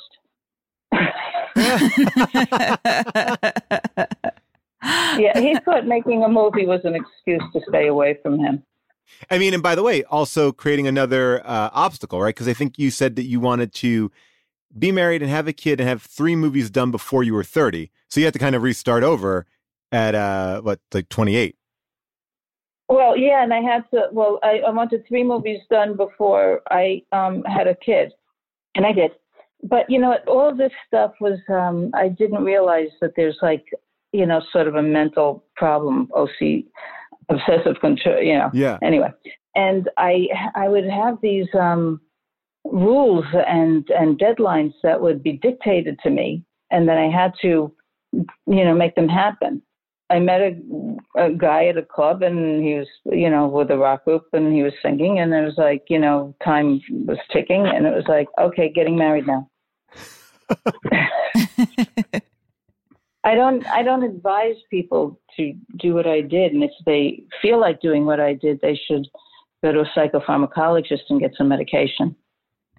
Well, and yet, you know, as you're doing this, you're still making some of like the biggest comedies of the 80s. And what I really admire when I look at your track record is just how many different kinds of comedy styles you're capable of doing, you know, from this to National Lampoon to Look Who's Talking up to Clueless. I mean, you seem to like you have such a broad range of comedy influences. I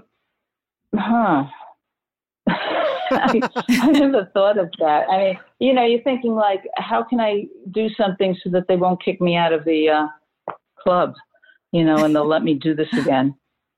It ain't that easy for a girl.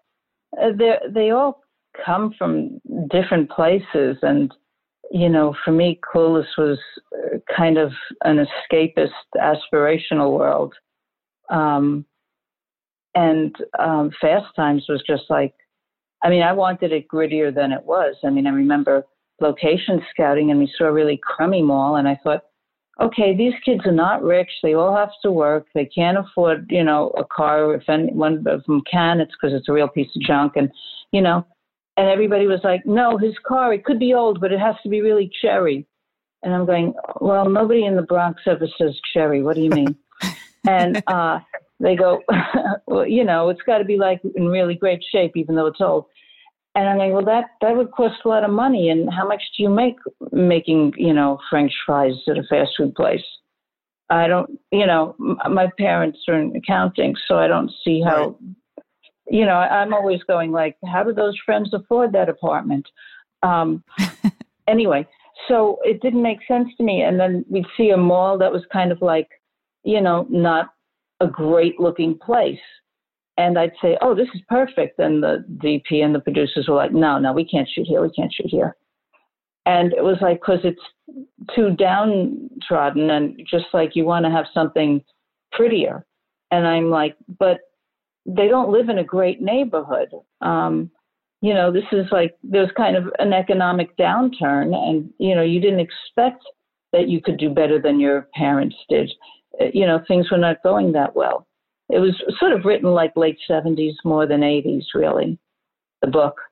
Oh, but you were able to get that realness. The abortion sequence in the film, that's what I'm surprised that you were able to keep in, right? Like that, to have that moment in a movie where you're saying that they want Spicoli on the poster, like pizza dude, that you were able to have these moments. That to me seems like such a tremendous win that they didn't force these things out.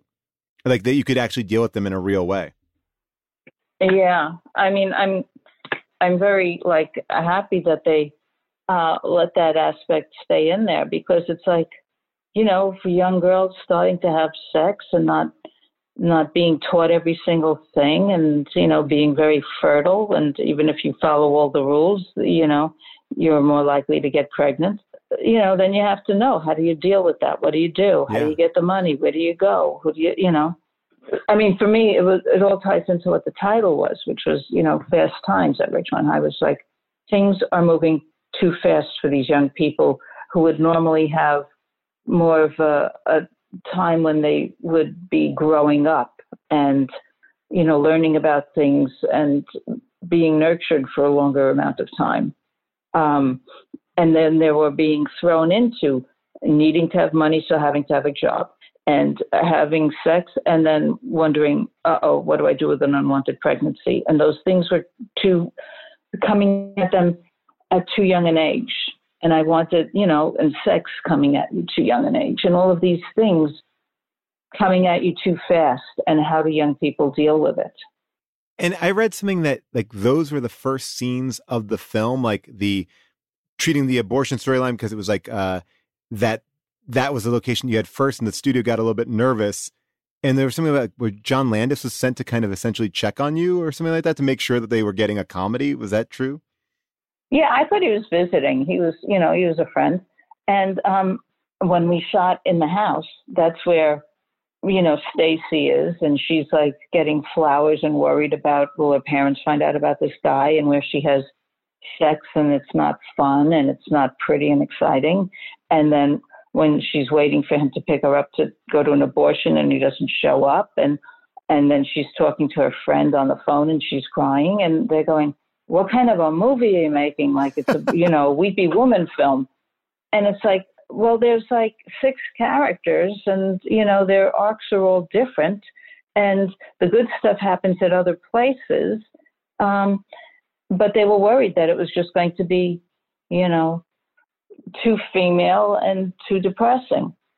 so then I was at a place where we're shooting the bathroom scene, and John Landis came by, and he saw what we were doing, and we were talking, and I thought he was having a friendly visit. But I find out many, many years later that they had sent him to check on me because they thought the movie would suck. And he said, "No, leave him alone. It's fine. It's fine. It's going to be great." So I'm extremely grateful to John. While you were talking about the mall and the mall being such a centerpiece of this film, I mean, so much that you're shooting in it at 3:00 in the morning. All I'm reading about today is how the mall is over and dead. And this thing that was the center of teenage life is a thing of the past. I mean, in a way, you managed to at least capture what the mall was. I mean, should we be mourning the loss of the mall as a place? Well, I personally liked malls basically because it meant I could be shooting on smooth floors and, having dolly shots and the sparkly lights, all over the place. And it was like a very wonderful location as far as I was concerned. And also as a person, when I'm not making a film, I liked going there because I'm not an outdoors person. I am very pale and I burn. And but I like to walk around. So I could go to the mall, and then when I had a kid, I could stick her in the stroller and be walking and walking and walking. And there used to be bookstores, and you go in there for a while and get some coffee, and just like, it was like a place where I could move around and still be indoors and still see people and still, read some books and stuff. Well, and there were movie theaters too there. Oh, I miss them. I miss the movie theater. Yeah. I miss them too. Well, Amy, this has been such an honor to get to talk to you. We adore all of your work, and we're so happy to get to just ask you questions about a movie that means a lot to both of us. I have to say, like, when we did our Clueless episode, the amount of love for that movie, I mean, and you're surrounded by it. Like, it's just amazing to see how many new fans continue to find these movies. So it's, I think it's, that longevity of these films is so special and important, I think, and often not done. I think comedies to have longevity, it really shows that you're a very special, awesome director. So we're excited to have you. Well, I wish you people were running studios. Me too. Well, stay cool. And I hope there is a shady mall walk in your future. Yeah, thank you.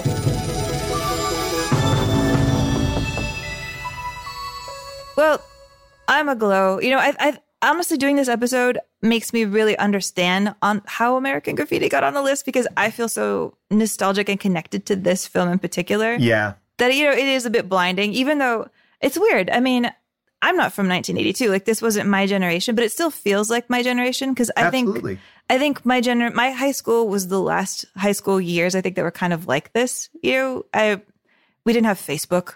It didn't change. No, and so I've always felt like I identify more with this than I do with a lot of the more modern films. Well, I think I identify with this and the movie that we're talking about next week, Dazed and Confused, a lot. Like, that was a very big movie for me. Probably a little bit even more than this one. Let's even take a little tease of that. Let's hear a little bit of Dazed and Confused. This country is founded by people who were into aliens, man. George Washington, man, he was in a cult. And the cult was into aliens, man. You didn't know that? No. Oh, man, they were way into that type of stuff, man.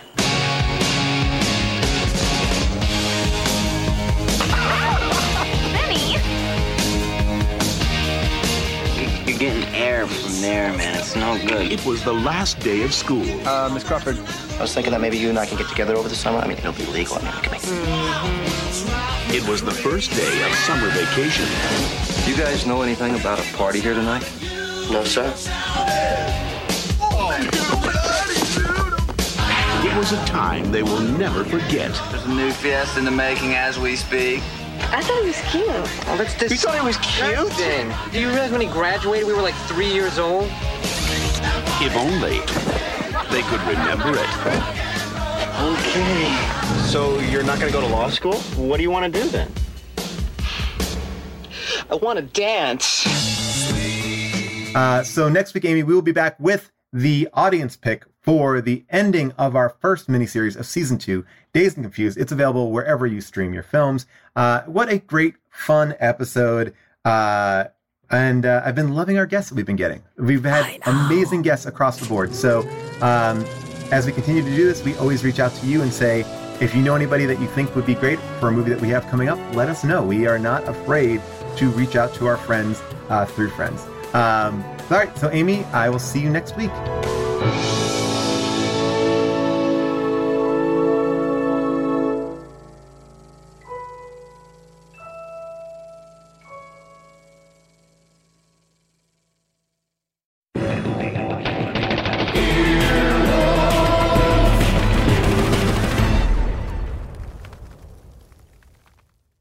Want to make Mom's Day? Get to your Nordstrom Rack now and score amazing deals for Mother's Day, which is Sunday, May 12th.